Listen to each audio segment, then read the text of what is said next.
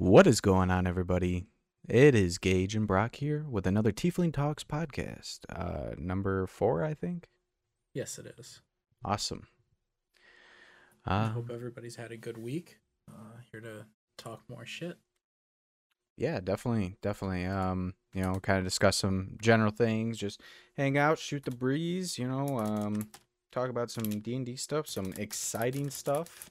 Releasing at midnight tonight. Tiny Tina's actually comes out in a couple hours actually for me, or a hour, 2 hours, something like that. Um, Yeah, hour and change. yeah, and so I'm so excited to actually play this because the fun, chaotic dumb that is our group is matched with the fun, chaotic dumb of Borderlands and D&D. Yeah, I know I've mentioned it before, not having any experience with the with Borderlands, but I know you guys have gotten me into a couple of other games, and I'm really excited to see how this turns out. It's always more fun with friends. I'll be honest, man. This is Borderlands is the type of game if you and your sister both like shooters, at least enough to kind of enjoy a good story of fun chaos. I really believe that you and your sister could actually really enjoy playing this together. Yeah, some of my fondest memories of when my sister used to live at home was staying up until 4, 5, 6 in the morning to back when Family Video and Blockbuster were things. We would rent a Halo game and just spend the entire night running through it. Oh, that's Oh my god. awesome. Those Yeah, such good times. those are the memories. Um, I had a lot of fond memories of Halo games as well growing up, and it kind of shaped a lot of who I am. Because I went through the phase of owning a clan, being in a clan, um, trying to go on some professional circuits of being actually decent at Halo and getting paid for it. Never got that to that point, but um, we used a site where we were able to actually register our team, and we didn't win anything like huge amounts of money, but like gift cards and random stuff. So it was fun, but it was also kind of really like emotionally draining. Hey, I mean that's a lot more than most people who play games can say. Not a lot of them can say that they've actually won something from an event. Yeah, it's great, but at the same time, you're on every day for at least 4 hours playing the same maps over and over and over until you learn sight lines, till you got everything down, call outs, till your team composition is on point. And when one person messes up, you got to restart all the way back from square one. And dude, it got heated sometimes. We'd yell at each other, we'd scream at each other, and eventually I got to the point where, yeah, we had won a few games, but I got to the point where I was just like, okay, for mental health reasons, I got to step away. I'm stressing myself out too much. I'm like pulling my hair out, trying to be good, trying to do this, sweating through every shirt I have. And, I got to take a step back, step away. And, honestly, it's been great. I play story games. I play anything that's got a real fun story to it. Yeah, I can play shooters. But most of the time I don't play it on like super hard difficulties. I'll play it on something relatively easy, um, and just kind of coast through it and enjoy the story. And that's where I really enjoy my games now. I don't like getting worked up over games. I like something fun and entertaining. Yeah, that's something I've heard from like interviews with professional game players is a lot of them just find enjoyment or like don't find enjoyment anymore in playing games. Like the professional scene has ruined it for them. So it's good that you found a way to, revert back to being able to actually just like take the competitiveness out of it, at least to some degree, and have some fun. Right, and a lot of YouTubers say the same thing. YouTubers and Twitch streamers, they're like, games aren't really my thing anymore because I just do it as a job. I see it as a job now.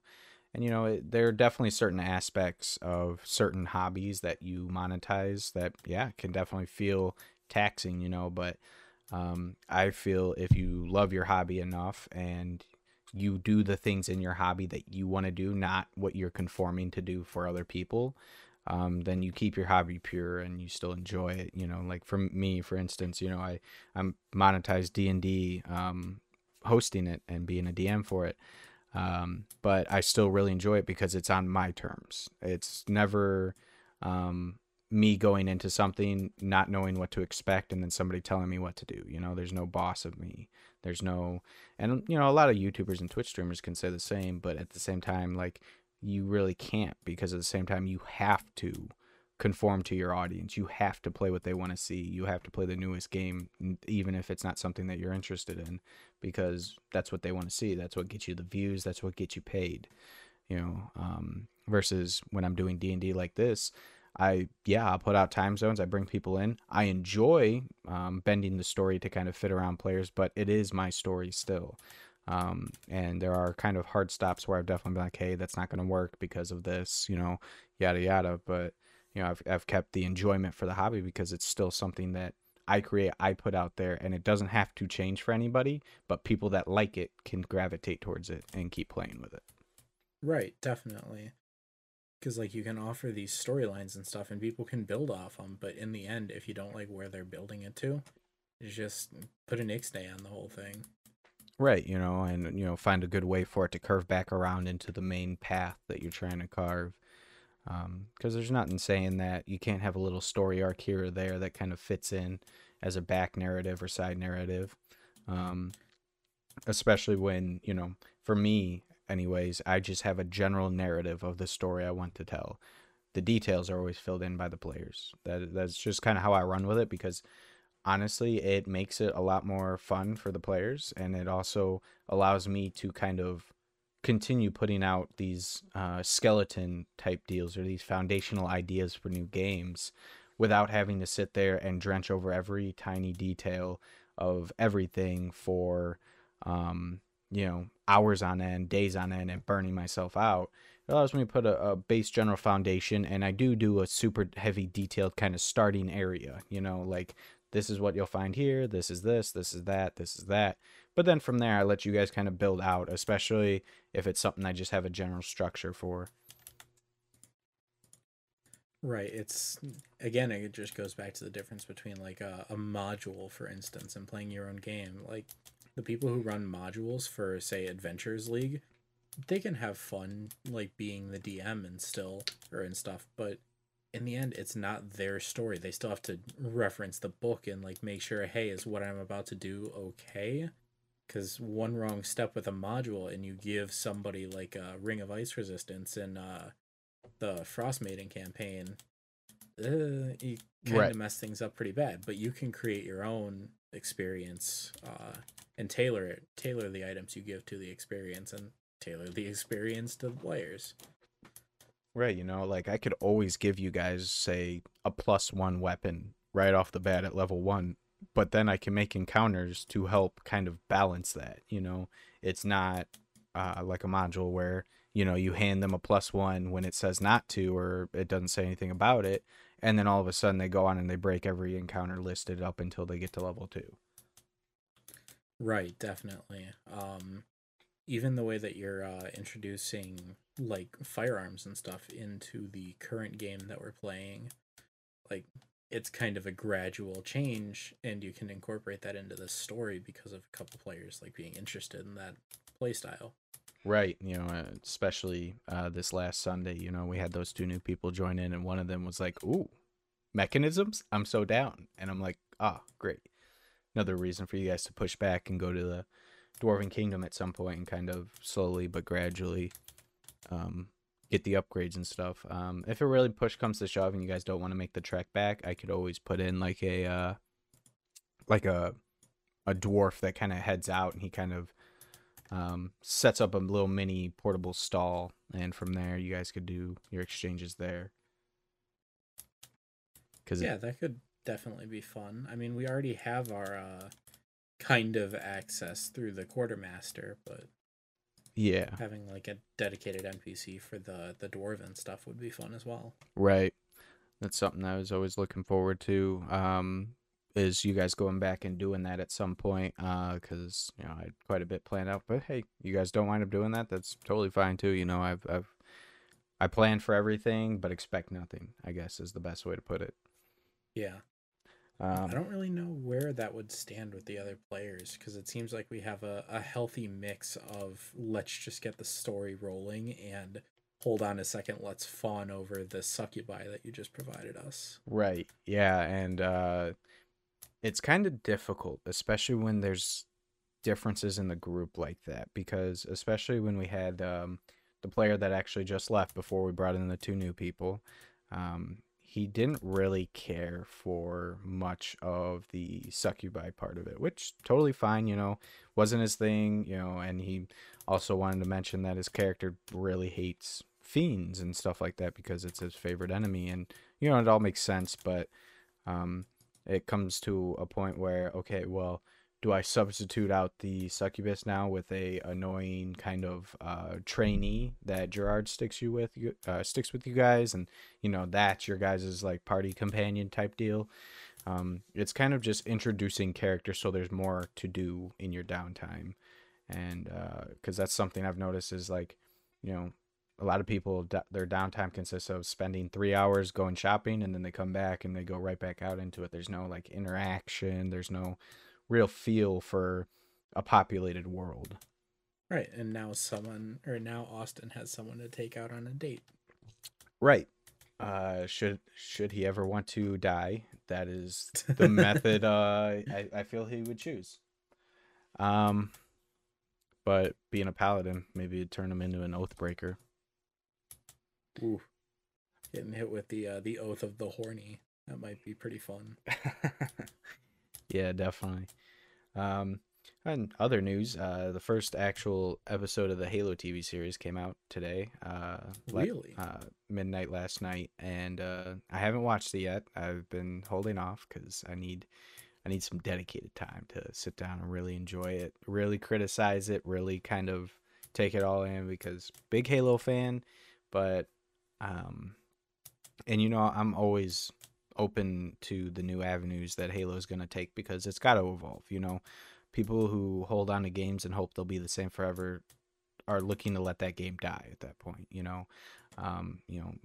look at games like Call of Duty, unless you're a hardcore fan base, you don't really play it anymore. Because there's no difference. There's nothing new. It's just kind of rinse and repeat. Same thing with any shooter, really, is, at some point you got to evolve, you got to adapt, you got to change. It's just with games, entertainment in general, because at some point you're going to hear two songs and they're going to sound exactly the same with a few different lyrics if we keep just using the same formulas. Right, and that's definitely happened before. Ooh, Ice Ice Baby and Under Pressure Yep. is a great example. Dun dun dun Um, dun dun dun. Dun. yes, exactly the same, literally the same rhythm. Yep. Right off the bat, and I think one of them wound up suing the other one, didn't they, or something like Yes, that? I don't remember who did it first. I believe that it was Under Pressure was first, but yeah, it got heated. They eventually settled, and I think just royalties were given. But Yeah, yeah, it's insane. Like at some point, yes, it's obviously going to overlap, especially if you're using the same formulas. But in other ways, like you know, don't be afraid to change things up. Obviously, what do I know? Because who am I? What do I got to lose? But at the same time, if you stay the same forever, you're never going to adapt to the new age groups coming in. You're never going to be able to bring in newer audiences because you're only ever going to be targeting the people that already exist. And those yeah, people will never grow in number. Those people are only going to diminish in number because, He- you know, a generation is born. And from that moment on, that generation just continuously shrinks over time. You know, right. you can bring other generations in and teach them the stuff, but sometimes it'll stick to some of them, not all of them, vice versa. But, you got to be open to new things. Right. Every decade in human history, basically, I mean, especially prevalent since the 1900s, every decade is a very distinct group of people with like distinct ideologies. You can go through the decades even. Like 70s is disco, 60s is hippies, 80s is rock and roll, 90s is like early pop. Yep. And you can very clearly tell the type of people, the culture, just by the generalizations that have stuck with us. Right, definitely so, and it's it's insane to think that you could always be the same and never have to or you could always put out a product that's always going to be the same and never have to change. I mean, obviously there are some things that never change, like a toilet plunger and stuff like that. There are different variations, but those are kind of like utility items, not like tangible kind of, oh, I need this to appeal to more people items. Right, Um, it's a technology with a purpose as opposed to like a consumer good. right, or an entertainment type deal. But yeah, anyway, enough of that. I want to talk about. Me and you recently went back and forth about the idea of kind of reviewing some of the Dungeons and Dragons books and kind of going through them. Yes. So, I was thinking along the lines of, I don't know, maybe like read a book and maybe the first 30 minutes of a podcast once a month, we kind of take the first half of the podcast and kind of go over the book, the downs and ups, basically anything that makes the book. Yeah, you say go over. We're gonna read the shit out of these things, but yes, I'm totally down for that. And, obviously we got to start with the core foundation of it all, the player's handbook. Oh yeah, And, everything started from there. yep, and just kind of build our way out. I'll give that a read over, and then obviously I believe was it reissued? If it wasn't, then never mind. But if it was reissued, I think we should look at why it was reissued and kind of review that stuff as well. Yes, it was. It's had revisions. I know in digital forms, but I believe paperback has also had revisions. Yeah, I believe they reissue, which is so weird to me to think. It's just like, okay, put out an official statement, send out a card or whatever to everyone that's bought one or something. Have it be a free access thing. Do these people actually have to buy a whole brand new book to get the new changes? I would think so, right? Yeah, they do. That's insane to me. It definitely sucks. Like, I've heard a lot of people say like, and this is kind of off topic, but it'll swing back around. People like buying books and then saying, "Oh, you should get like a D&D Beyond DLC code." Like, one, they're not related, but two, if you had like a digital code or something, then you would have access to the new version of the book, Right. even just digital. And even that, I would say like offer a discount at the very least for it online. And I get it. D&D Beyond isn't officially part of the Wizards of the Coast kind of stuff. It is just a hosting platform for the books. And I get why they have to charge what they charge because it costs money for them to even get digital books of it. But in the same breath, like, you know, why can't Wizards of the Coast and D&D Beyond work something out, work together, Hey, yeah, we'll cut you guys a deal on the royalties it costs you to host these books. And in turn, you guys give the players 10%, 15%, 20% discount on buying the digital book when they buy the physical, or vice versa, buying the digital and getting a discount for the physical. Yeah, that definitely seems like it could be very mutually beneficial. Like, quite a big missed opportunity, if I'm being honest. Right. And it makes it tough on people like me, for instance, who are doing a lot of virtual games. It makes it tough for me to transfer to a physical game now because unless I give each of my players a tablet with all of the information of the books and stuff on D&D Beyond and everything to use, and bring in a computer screen and everything to allow everyone to have the tokens and everything on the map and everything ported in, um, I would have to literally do all that instead of just having the books, putting out some paper maps, and giving some character sheets out. Yeah, and man, that's one of the things that I miss so much. Like, pre uh the Rona, like I was in a couple of IRL campaigns and the experience is just so different. Like everybody's there and it's physical and you've got the minifigures, and even without it, like I've played in games where it's solely theater of mind. Like you sit around a pizza box and eat while the GM just describes things, and like you're all just in the moment together. Right, And it's a feeling you don't get anymore with the with purely digital. Right. And it makes it tough too because there's so many distractions with playing online. Nothing stops you from opening another tab and looking at something or window shopping. Whereas when you're there IRL, it's very obvious when you're the one pulling your phone out. It's very obvious when you're the one spacing off, stuff like that. And a lot of times people, it's sad to say it this way, but a lot of times people like don't want to be that person or are afraid to be that person, so they make sure that they're there. Yeah, because I mean, the rest of the group will absolutely call you out on that stuff. A couple of tables I played at, we had an explicit no phones policy. If you pulled your phone out, you had disadvantage on your next roll. Didn't matter what it was.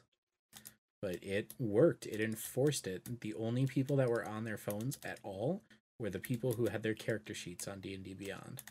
Right. And it makes sense in that regard to have a phone obviously and stuff like that, but even then I'd still have them kind of have it to where I could still kind of see it, or at least it's propped up to the point where or laid down flat enough to the point where we could tell, oh, they're not scrolling through Facebook or whatever. Right. I mean, it's a shame that you have to think about that at all, but when you have people in online games, when every time that their turn comes around, they're just like, wait, how did things get the way they were? Like, you can clearly tell they were just fucking off. They weren't thinking about the game. And it's a shame. It robs everybody.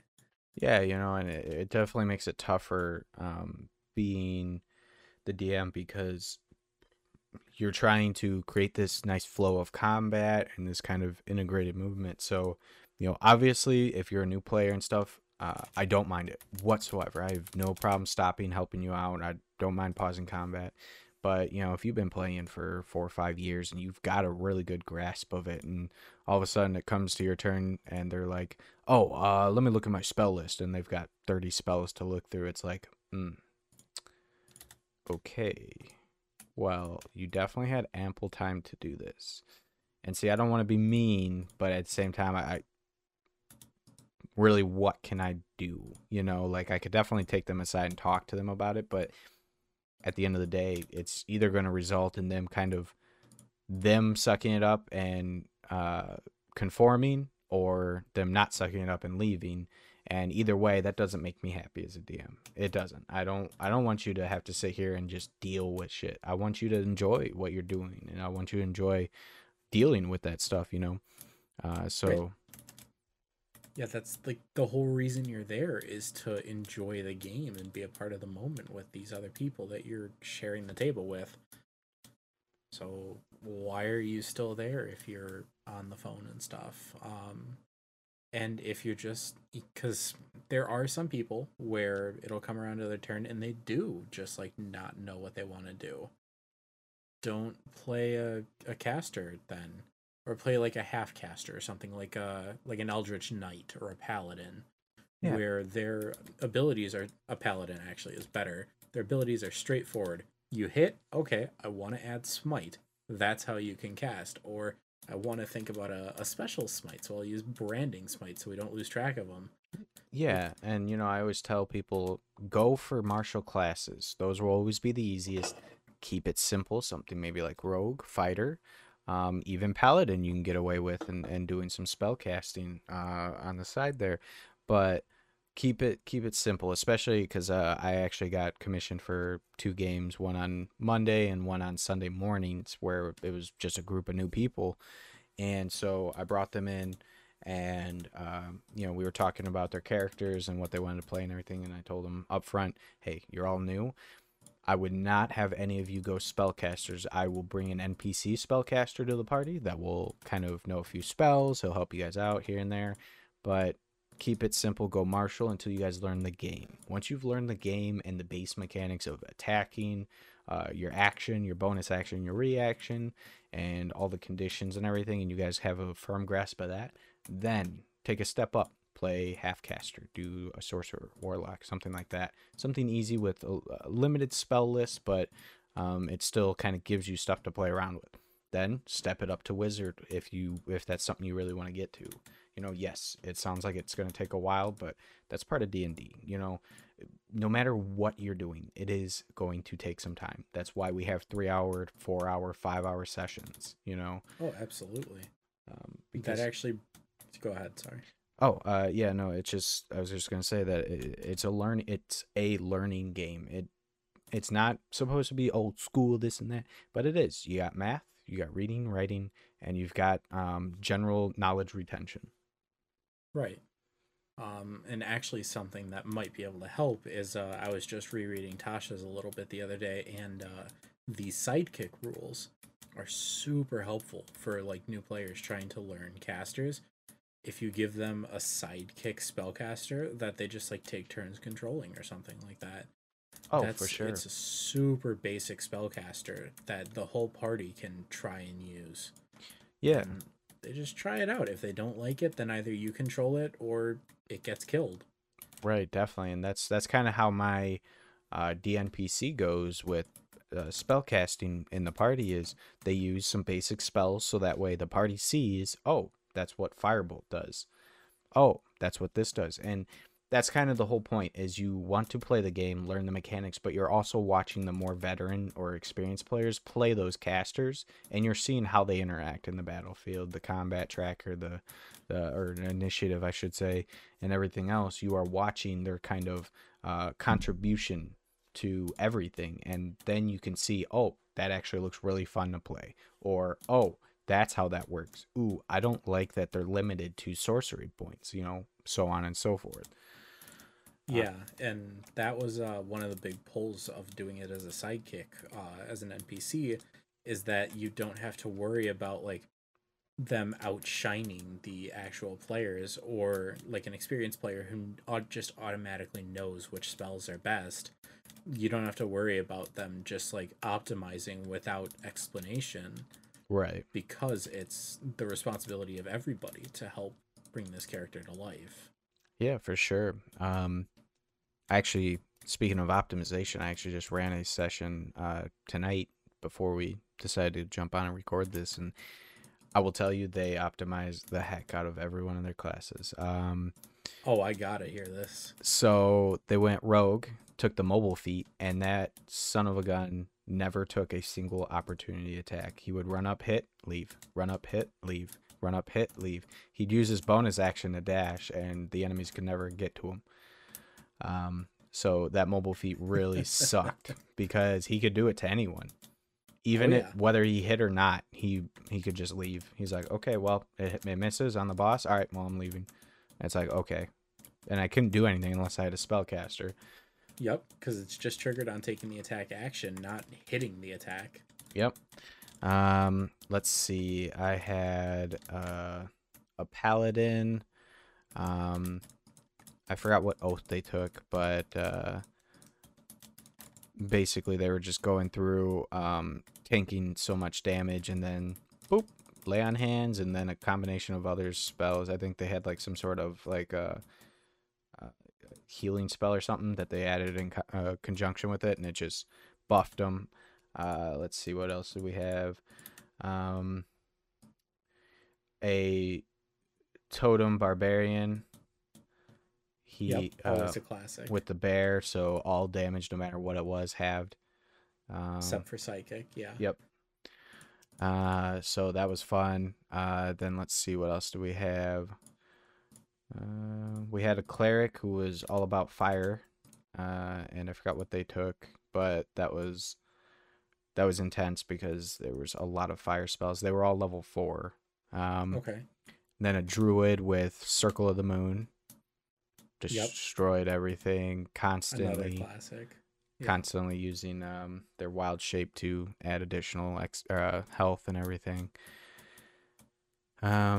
And the fact that they became like a insta healer for the group because they were able to cast healing word and or not lay on hands, but cure wounds. And so they'd literally run out, heal as many people as they could, which was usually the paladin and the barb, and then they transformed and went in and would take damage for the paladin and barb and kind of switch out with them. And it was a full group of 6, so I definitely expected some of it, but some of them were new players, but they all knew each other beforehand getting into it, and they kind of commissioned me like outright for their group of 6. Right. So, the veteran players were just talking to some of the new players in this, and they're like, "Oh yeah, add this, put this in there, and do this." And it wasn't like they were totally noobs or anything like that. They knew a little bit, but they definitely could comprehend and grasp their characters once they were made, and they kind of asked a few questions. They were on top of it. They're a normal gaming group. I think they play what's that game now? The Lost Ark, I think is what it's called. Okay. But it's the new free to play MMO, and they got a huge guild and everything, and they're all up tonight playing Tiny Tina's once it launches for everyone. Yeah, they are the me when I was like 18, 17. So that was a fun, refreshing, like, this is probably where I would have been a couple years ago. But Yeah. they're cool people having fun. They give each other shit, after they had successfully taken care of a combat encounter. The few natural ones they rolled where they hit like their teammates came over and beat the crap out of them and stuff. Is hilarious. Oh, dude, that sounds awesome. But yeah, it was something else. But yeah, it just they optimized the crap out of their classes, and my encounters were tough on some of them, for sure. Uh, but for the most part, they kind of swept shop with those. Yeah, that's all part of it. I mean, when you said that was level 4. Yeah. Yeah, bringing in because I mean that's right before barbarians get their extra attack, before paladins get their extra attack, but still you gave them an ASI. Did you allow variant human? Yep. Okay, so they already have a feat in ASI, their subclass ability, and I mean most of their base stuff by then. Yeah, I mean you've got your paladin smiting, you've got your hyper tank barbarian and druid. Like, yeah, that's a recipe for some fucky wucky right there. Yeah, it's a successful party that didn't have any laps on characters or maximizing. Right. Yeah, and that's the thing is most people are just, oh, min maxing is bad, but I mean if it's the whole party doing it and that's just the dynamic of the game, then it's all fun. Right. Yeah, definitely. The problem only ever comes is when there's one min maxer in the group. Then it becomes okay, well, we got to kind of balance this out because you're stealing the spotlight a little too much because you're so efficient in combat, which, you know, isn't a bad thing. If you make your fighter out to be a really good archer, using the arcane stuff and everything, and they have a high dex and everything, and you're able to get away with it, the fighter can make a great archer with 2 attacks per turn. Um, and so, when you have a good reason to have this kind of min max character, it's not bad. It's just you got to gauge the level your party's playing at and meet that level.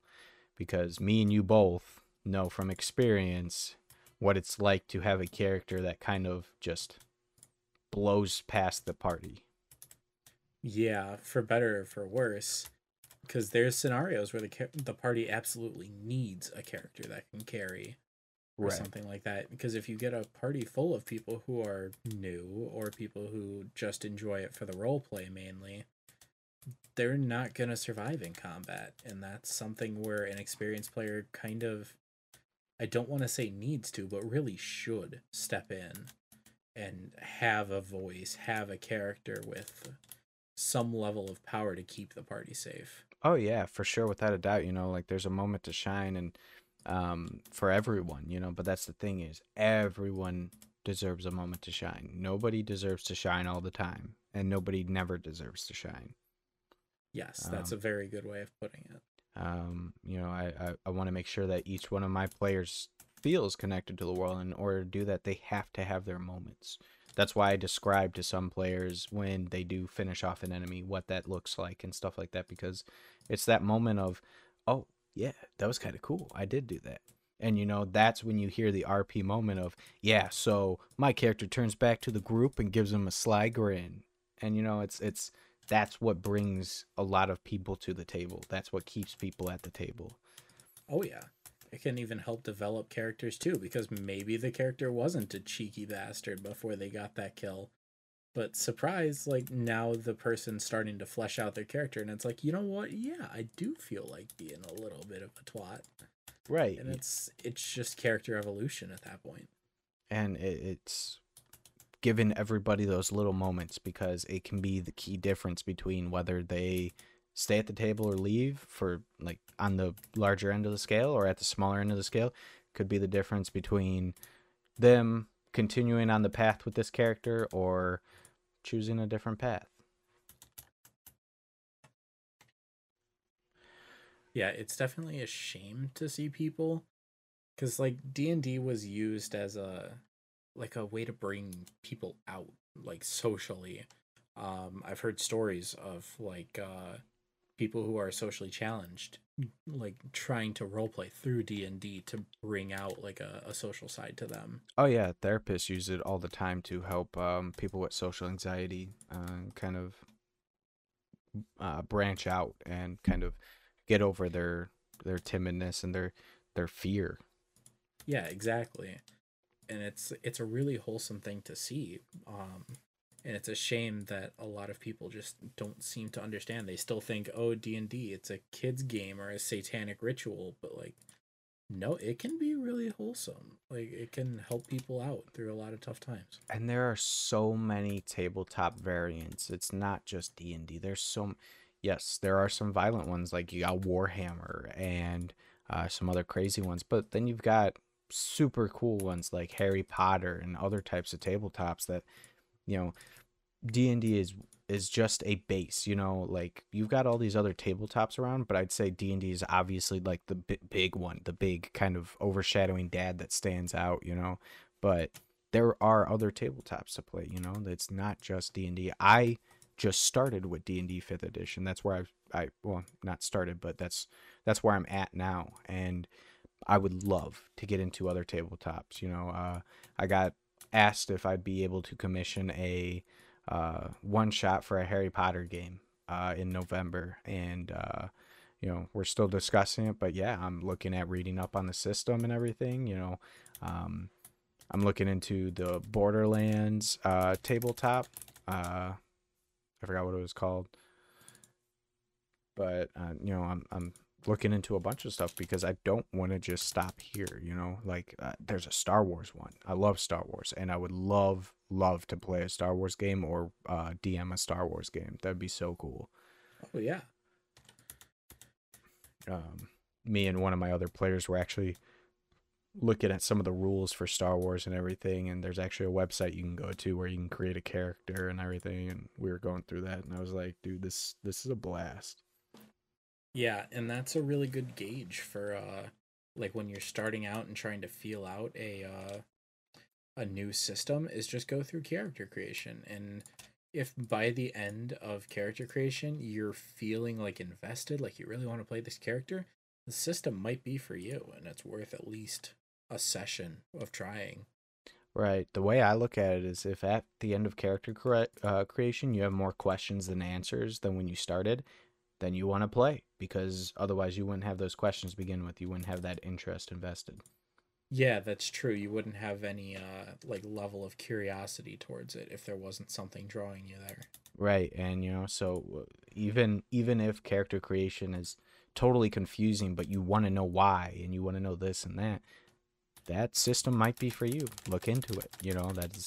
That's something you do the digging on.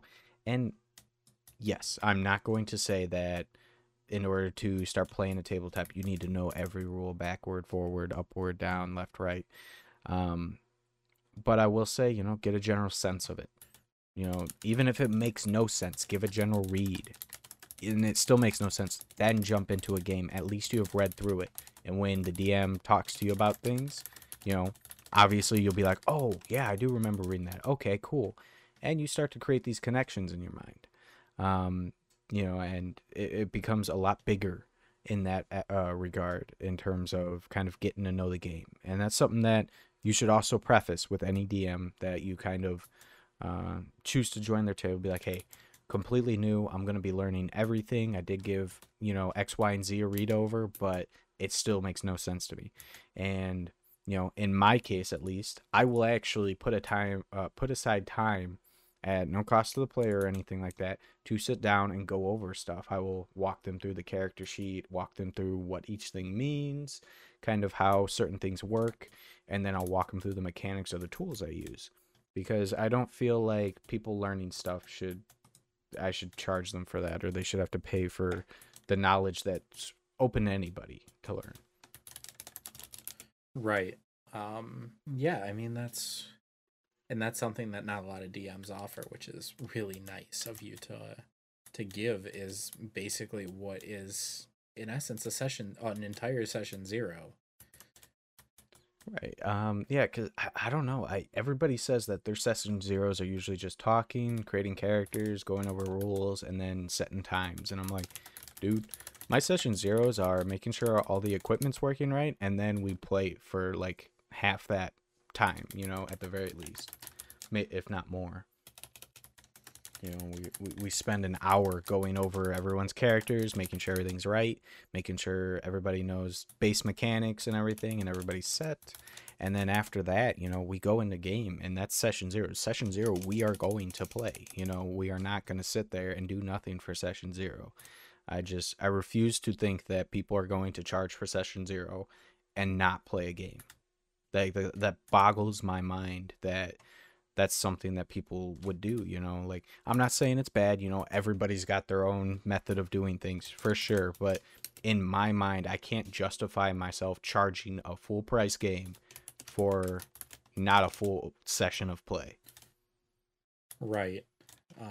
And before you even know that it's something you want to do, like really just paying for what in essence is a free trial, like in software terms, like, Right. and it's It'd be like buying a full movie ticket and going and watching the last half of the movie. It's insane. You wouldn't do that. Or buying a video game and only getting the last half of the video game. And it's like, you wouldn't do that. You don't do this at any other point in society. So why am I gonna make you pay full price to get the last half of it be actual content? But sure. like, I guess everybody has their different styles. I'm sorry for speaking out against other people and how they do their stuff. I haven't witnessed anyone doing that. Everybody could offer discounts or whatever, but there's already such a big stigma against people charging for D&D to host D&D games. So I just don't want to add to that. If anything, I want to make it seem like, hey, it's not a bad thing. It's not meant here to hinder D&D at all. It's just, some of us would enjoy the game so much that we would love to make a career out of it. We'd love to kind of be in that kind of percentage of people that make a living off of hosting games for other people and doing stuff like that, because I do. I love Dungeons and Dragons to the moon and back. Do I know everything about it? Absolutely not. I probably, if I put my knowledge on a scale for D&D, I know probably about a third of the full content, at least memorized. Um, there are books that I have not read yet. There are books I don't even own yet. There's just mechanics that sometimes never get used, and I never see the time or they never see the daylight.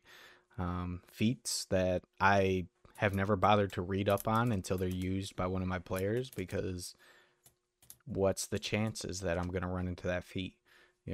Especially if I'm hosting the game, really. Like, I control everything already, so no new information is going to come into this game that I'm not already trying to learn about. When you guys bring your characters in, um, instantly I'm going over your characters, seeing what they know, seeing what they have, and then I'm doing research on that stuff. I'm not bothering wasting my time and brain power learning other things. I'm learning your guys' characters, get a sense for how you guys play, learn that.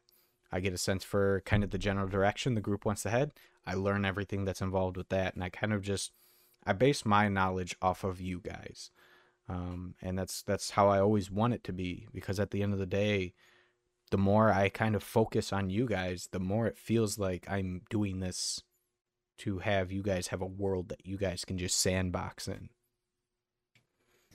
Yeah, and I know we talked about this before, but it goes back to just having a place in the world instead of just being like being just a drop in the bucket, like actually having a character that makes an impact, having weight to your decisions. Right, and trying to find a good way to implement that. For instance, most games, it's always the hero tactic. You're always becoming the hero. So, yeah, your name gets known throughout the world, but what really changes in the world? What real differences happen? Like, yeah, you become a hero, but does that turn this village into a city? Does that do this to that? I mean, what impact does that have on the world besides people know your name? Right, And that's true. and that's why I like tailoring these experiences to my players, because for instance, the Silver Dawn, if you guys were to go back at any point and check on any of the other villages, you guys have obviously heard reports that, obviously Soul Village is back up on its feet, and, they're training people to kind of join the Silver Dawn, and so on and so forth. But you guys go back, you guys find nice wooden houses with thatch roofing and fireplaces where you see children running around, and you guys see the difference you guys have made by liberating this town. And it's not just, oh, liberate, move to the next, liberate, move. I have real scenarios planned out for you guys if you guys ever went back to visit, of, you know, you getting praise and thanks, and, getting a dedicated this or that and everything else. Oh, absolutely. Because, I mean, imagine if you got like famous in real life and went back to somewhere where people knew you. You would 100% be treated differently. That's not even a question. Right. And, yes, some of that comes with being a hero. All of a sudden, you go back to your hometown, and all of a sudden, everybody knows who you are. Everybody wants to be your friend. But does your hometown change? Not really. They put up a statue of you or a plaque? Sure. But I want it to be bigger than that. I want you guys to drop a single droplet of blood on a blade of grass, and then come back 3 weeks later to a tree growing here or something, a blood tree or something crazy. I want every impression you guys make to have some kind of effect. And, I really learned this in running my first Sunday session with you, Josh and Tori, and Vern, because when I did the whole time thing and kind of space time continuum, distortion, everything, I had to look at every action you guys have ever taken and make sure to, okay, this will lead to this will sprout off to this will do this will do this. So it gave me a real good sense of, okay, what is the player doing now?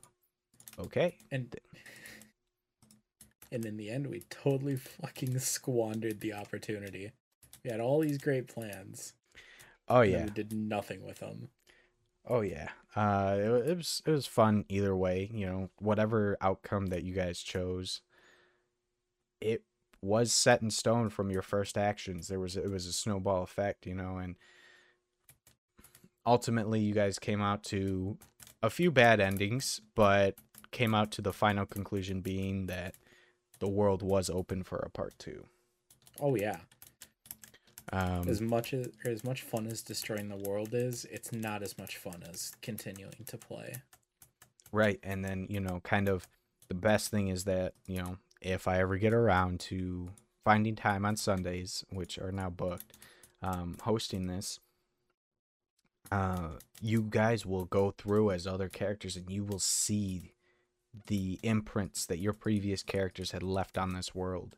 You will see and meet the people. You will find all these things, and that's what I love about homebrew, is that you can't do that in a module. You don't get that in a module. You run a module twice, you're just playing the same thing with different people.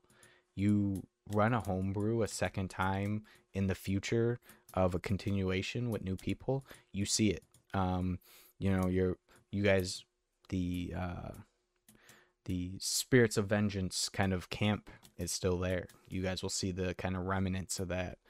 um, you know, you guys kind of burning down uh, Nesrin's village. You guys will see the remnants of that. You guys, like, there are things there, that kind of just trickle over into session or campaign 2, and I assume the same thing's going to happen with Chris. Chris's campaign, the railgun incident was a big change in the world. I doubt that's going to go away by the next campaign. And it's my love for homebrew, and my love for kind of the actions my players take, because every little bit of it, especially since I did the whole space-time continuum thing, I see it. I see what kind of trickle effect it has. I see what you Right. guys do. You guys decide not to save the little village girl right outside the village from goblins. Okay.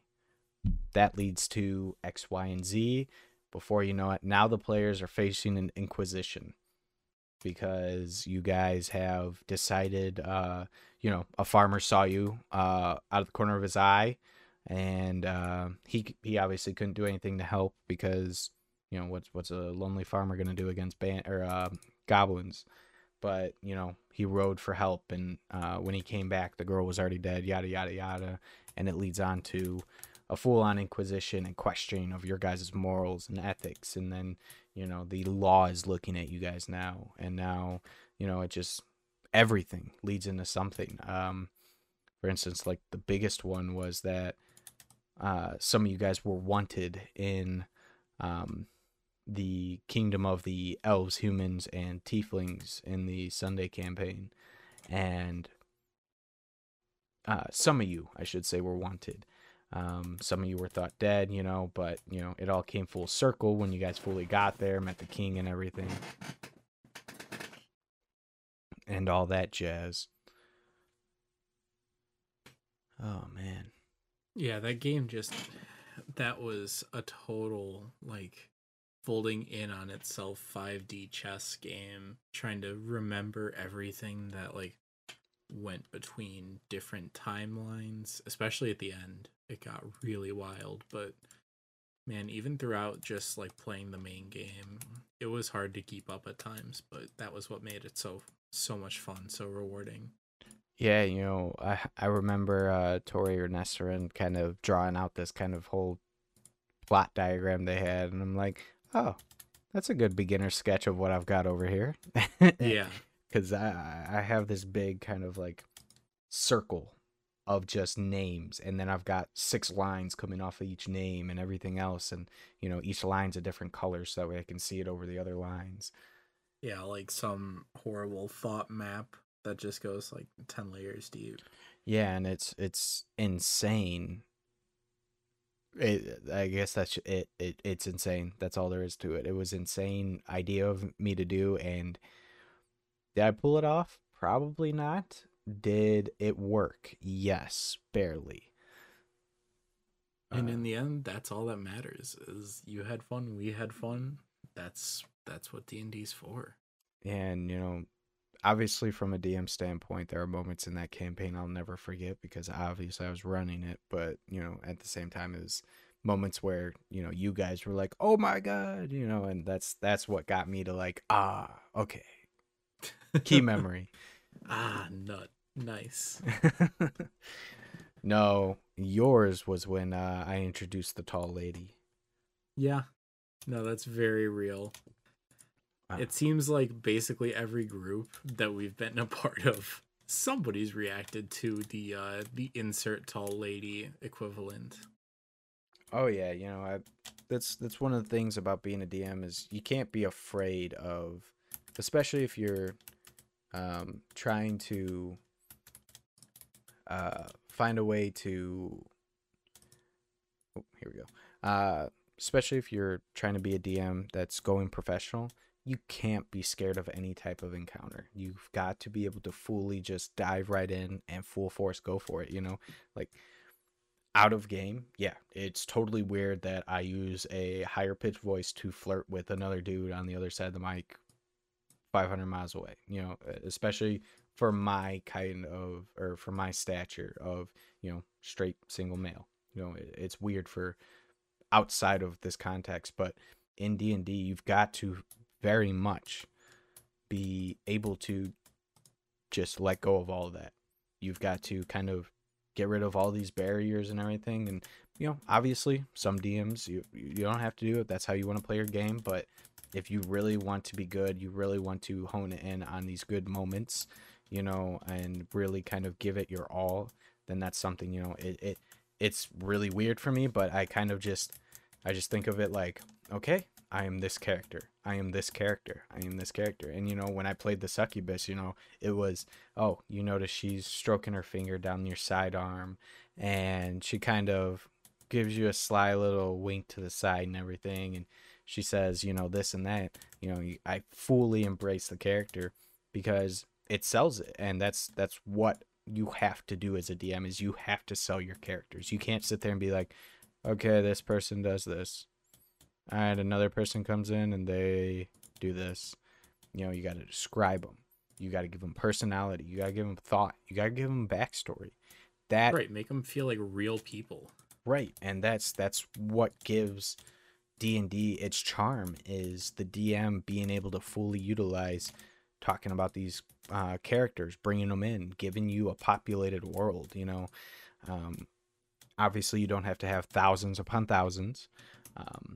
I do, but that's because I'm insane. Yeah, no argument there. But have 4 or 5 real key people that you want to flesh out for, and put them at different spots in the game. Have one be a shopkeeper that the group particularly likes, so they keep coming back to, as in a general merchant.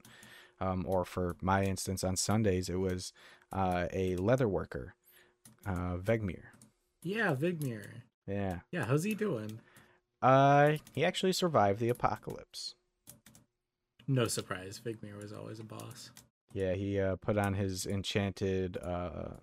He jumped into a bag of holding. Yeah. Oh, classic. Yeah. But and it's just because those are the characters your players will always remember. So that's something you always want to bring back for them. Oh yeah. Yeah, I mean, even to this day, I remember the fear of God in Nesrin after Vigmir got mad when she ripped the sleeping bag. Oh yeah, I played it off where he spent a good amount of time and effort putting into these items for you guys, and they were made with rare materials that you can't get anymore because they were part of extinct animals that you guys found in a dungeon. And Nesrin just decides to, I'm gonna rip a hole in it. So yes, he bawled his eyes out. He cried at the sight of it. It's like tearing a part of his soul. And after we went through that kind of encounter, Nesrin's like, oh God, I can't do this, or I can't do that. Oh, don't touch this. Vigmir made this for me. If you break it, I'll never forgive you because he'll never forgive me. Yeah, and it's, man, there's just something that's great about these personal small games. Like the games of 7 or 8, they're definitely fun, don't get me wrong, especially when you get the right group of people. But man, a game of like 3 or 4 people, that's where it's at. Yeah, that seems to be the generalized sweet spot. Obviously there are DMs that handle bigger groups better. I find that I do really well with 3 to 4 players. Once we get around 6, it does get a little tough for me to keep everything flowing nicely, especially when they're all new, because I want combat to be fluent, and especially you got 6 people each taking a 10-second turn, it adds up real quick, real fast. So, you got to find a good balance. For me, it's just doing what I can to make it the most interesting and bring everybody not only together, but make them feel included. Right. No, that definitely makes sense. All right, well, that looks like about all the time we have for this episode of Tiefling Talks. Do you have anything you want to plug, Brock? Yeah, absolutely. Remember the YouTube channel. Remember Spotify, wherever you get your podcasts, Apple Music or iTunes, just anywhere. And come on, give us a follow. We try and bring you this disaster every week. We do our best, at least. Listen, if it makes it better, I'll put a bow on the disaster every week. All right, guys, come on, help us out here. Help us out. we're not trying to get famous or anything like that, but it'd be cool to see some comments, talk to some people, and get a reply. But either way, no, we still enjoy chatting with each other, so we'll probably do this regardless. Yeah, it's been pleasure this evening, and we'll see you guys next week. Yep. See you then.